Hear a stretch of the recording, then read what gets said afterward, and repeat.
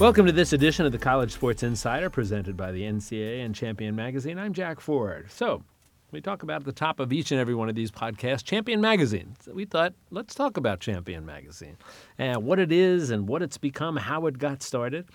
And we thought to do that, it would make sense to bring in Brian Hendrickson, who's the executive editor of Champion Magazine, and Amy Wimmer-Schwab, who is the editor of Champion Magazine, because it is the 10th anniversary of Champion Magazine coming up here. So it seems like an appropriate time to have this conversation of how it got started, what it's become, and what the vision is for the future. So Brian, Amy, welcome to both of you. It's always good to spend some time with you. Brian, let me start off with you if I can. Anniversaries, we always tend to take that opportunity to look back. And then we take the opportunity to look forward also. But the looking back is kind of a compelling thing. So looking back 10 years, before Champion Magazine came along, what did the NCAA have as a means to try to communicate some of the stories?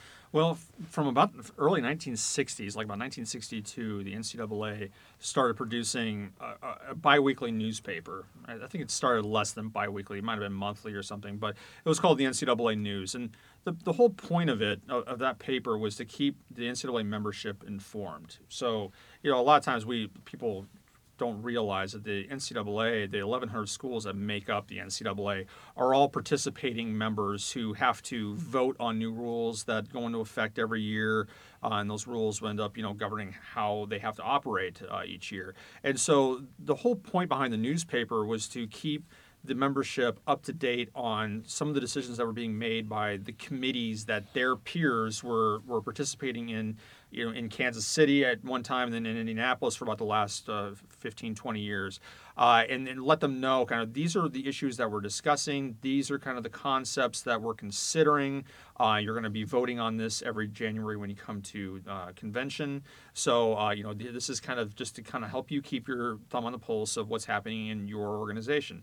And so it ended up growing into something bigger than just kind of an update newsletter kind of thing. It ended up really kind of addressing a lot of the issues that were being dealt with in college sports. So when Title IX was a hot topic, before women's sports really became a regular part of the NCAA, it was a hotly debated topic in the NCAA, and the NCAA News kind of helped the membership kind of understand what some of the issues were, kind of walked up to what the conversations were, things like that, to help the membership make informed decisions when they would go to the convention. And so that went on. The NCAA News became a biweekly publication by the late 90s, early 2000s. And then as you started to see the web kind of, become the primary delivery mechanism for a lot of news outside of, an association newspaper, it kind of became aware. The original editor of Champion Magazine, Dave Pickle, he kind of recognized that this is going toward a digital version, but we still think that there needs to be something that can kind of talk big picture about the issues facing college sports. And maybe the website isn't the best way to approach those things. Maybe we need to try a different format that gives us a new voice for talking to our members. And so Dave started Champion Magazine exactly 10 years ago, obviously. And his concept was that initially it kind of followed a lot of what the NCAA News was trying to do. But you can see very quickly, if you look back at our back issues, that it evolved very quickly into something else. Amy, let's go back to the first issue, if we can. All right. And Brian described what the NCAA News was like, and it probably fairly similar to what a lot of similar organizations had going on, this biweekly, and kind of we all knew what they were, newsletters. It's been an important part of communication for forever. So when this transition is starting to take place between the NCAA News and then Champion Magazine, talk about in the very beginning, the very first couple of issues. How was it going to be different then from the NCAA News? Well, I actually might talk a little bit about the similarities. Okay, good. Start with that, and then we can sort of move on from there. I think that was probably the most difficult part of the transition for them when they were coming out of a biweekly newspaper, creating a quarterly magazine. In the past, they had done a lot of looking back. What's the news of the NCAA from the past couple of weeks? And that sort of very easily transitioned into what's the news of the NCAA from the past quarter. Also, a heavy reliance on a lot of profiles of folks who work in athletics, who were doing good things in every division, in every member school. So a lot of reflection on those type of things. Now the challenge in moving from a biweekly kind of speed to a quarterly speed is that suddenly looking back isn't always the most effective thing to do, because truly 3 months later, a lot of this stuff is really old news. And so as the NCAA was trying to live in a digital environment but have this quarterly publication, I think that was probably the biggest challenge for them, is how do we be more forward-looking? How do we be an organic publication that keeps up with the modern state of college sports without looking too much in the rearview mirror? And looking too much at the people within the NCAA. How do we always be looking forward? And that was probably the major transition for Champion. Certainly from the beginning, it was a beautiful publication, and they could take some extra time to look at bigger issues. But that forward-looking aspect was a big challenge in the beginning, I think. Yeah. Looking back at some of those early issues, and Brian, what are some of the things that the magazine was focusing on as part of its launch? Because clearly it has to get people's attention. Anytime you're starting something new, and anytime you're changing something, there's going to be resistance and pressure and questions as to why this was fine. Why are we changing this? So in the beginning, then, what were some of the stories, some of the issues that the magazine was focusing on? Well, I think that the biggest thing where it was kind of carrying over the mission of the news was that it was very much an insider publication at the time. Mm-hmm. It was the main circulation was to NCAA members, which the print circulation, that's still the case. But I think what they were looking to do was there was a real sense of duty amongst that staff to serve the members the news that they needed to be able to do their jobs properly and do their jobs in an informed way, to understand what was happening in Indianapolis and kind of who were some of the leaders that were making some of these decisions for them. So a lot of the stories, were profiles of people who were on some of these committees and making these decisions, kind of what motivated them, why were they there, what did they believe in college sports. A lot of the stories would focus on decisions that committees were making or issues they were considering. And so they were told in a very much an insider kind of tone, which was appropriate at the time as the main audience was carrying over from the newspaper. As time has gone on, we've kind of learned is that there was a real interest from people outside of the NCAA membership to some of these stories, because there was an ability we have to be able to tell a story from an inside perspective in a way that can be done with access that other organizations can't get access to. To be able to talk to certain people or get access to certain pieces of information that aren't available outside the NCAA. NCAA's research division, we can work with them to kind of spot trends ahead of time. We can kind of know what some of these committees are talking about in a bigger picture way, so that we know some of the broader issues that might be coming down the pike 2-3 years down the road, and we have kind of an advance notice of that because of some of these discussions that are going on. So we realize we kind of have an advantage in that way, and so we've really kind of tried to turn Champion Magazine to something that's more outward facing, that helps to talk about some of these important issues in a way that only we can. Amy, you mentioned the look of the magazine, and I've been a journalist for 30 years, and I find that I'm drawn to things that have a certain look to them, and I will tell you, I'm a fan of the magazine. I look forward to it coming out, and there are always some great stories and great profiles. How do you then decide, who you might profile? Or what issue you might decide to focus on in this particular edition? So we're receiving story ideas regularly from all of our member schools. Certainly, we are as knowledgeable as anyone else who works at the national office about what's going on in the news and what people are interested in. And as I mentioned, we're particularly interested in staying ahead and thinking about what's next and thinking about what's timely. Folks don't usually think of a quarterly magazine as being very timely, but we want to make sure that our stories fit the season and that make sense within the time they're being published. So, for instance, we certainly the sports we write about stay in touch with that season. When we wanted to, for instance, spend some time with the NCAA travel staff and document how exactly they get folks. Which was a fascinating story, by the way, and we did that on our podcast here, and I was astonished at what they had to do and learned from the article that the magazine did about all of those things. It was a great story. Sure. Well, and it's I think that's the sort of process piece combined with pulling back the curtain where a reporter who's not affiliated with a publication like Champion can't particularly get access to that story because it's really the inner workings of how an organization pulls off some very difficult things under a lot of deadline pressure. And so we were able to spend Selection Sunday and the following week with that staff, turn that story around really quickly, publish it online so that we would be able to use it during March Madness at a time when people really, really cared about how the tournament was progressing.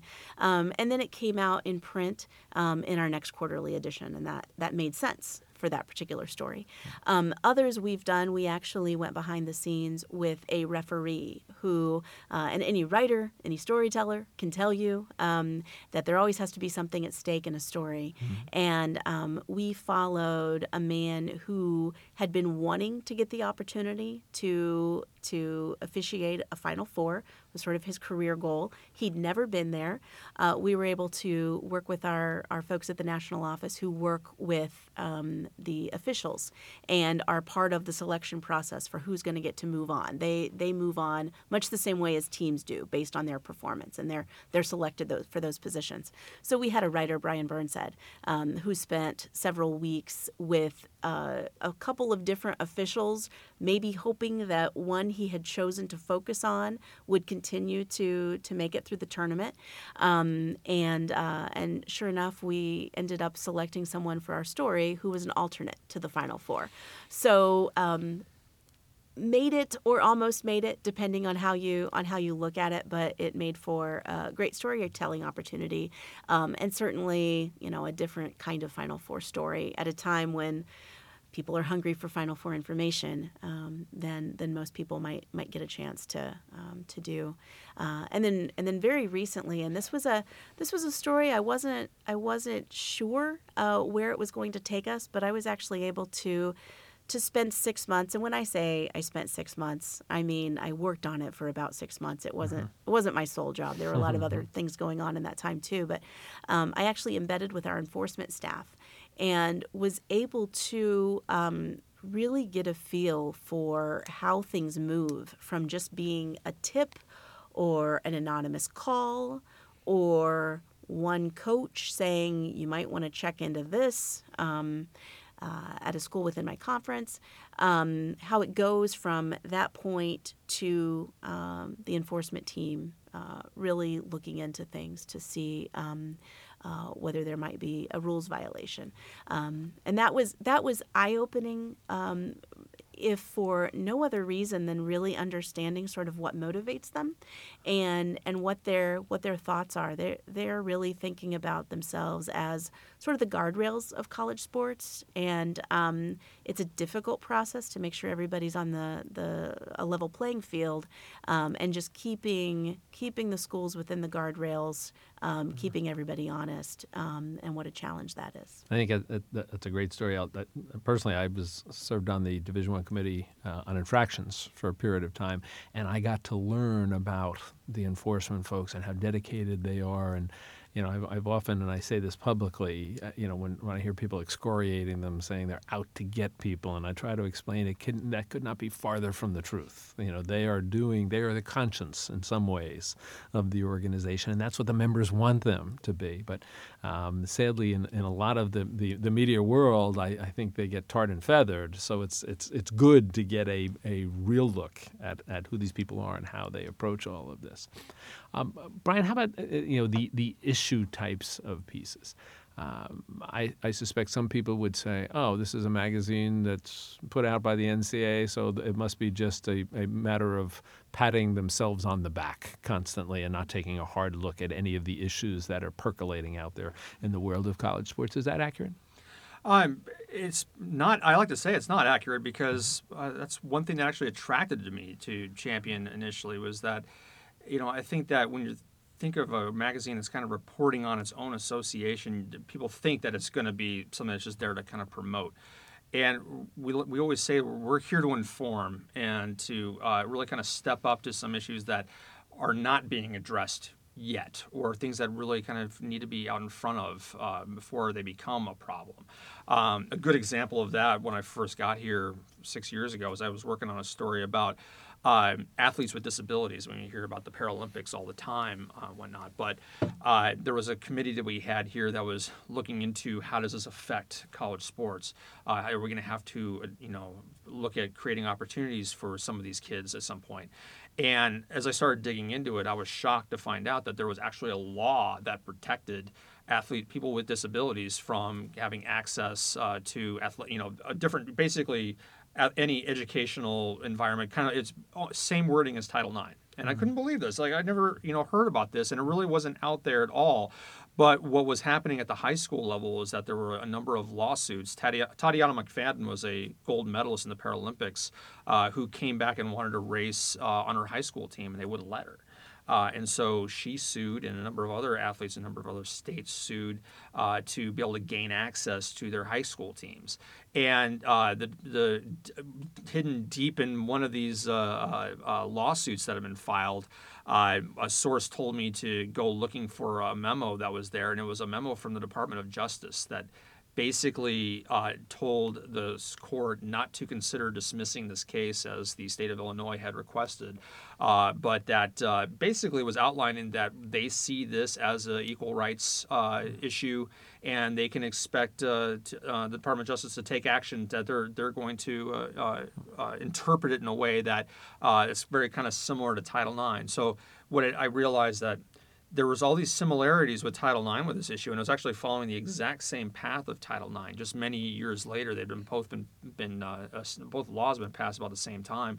But Title IX needed several lawsuits to establish some of the guardrails for how it could be enforced, and that's where some of the tests that came to determining whether or not there's gender bias, being enacted by an institution comes from. In this case, it hadn't happened, so I wrote a story that basically was predicting that we would be sued at some point if we did not look at this issue seriously and consider how this affects college sports. And I think that was kind of a radical idea for an association's magazine at the time, that you could actually step up to an issue like that in kind of an investigative way and forecast a problem down the line and kind of issue a warning to people. And in that time since, we've actually seen some progress in that area. We've seen our first Division I track athlete is accepted a scholarship at the University of Arkansas. We've seen other track athletes. There was one I wrote about in the summer issue this past summer that he had almost won an NCAA championship in his track meet. It was really kind of remarkable. So we've seen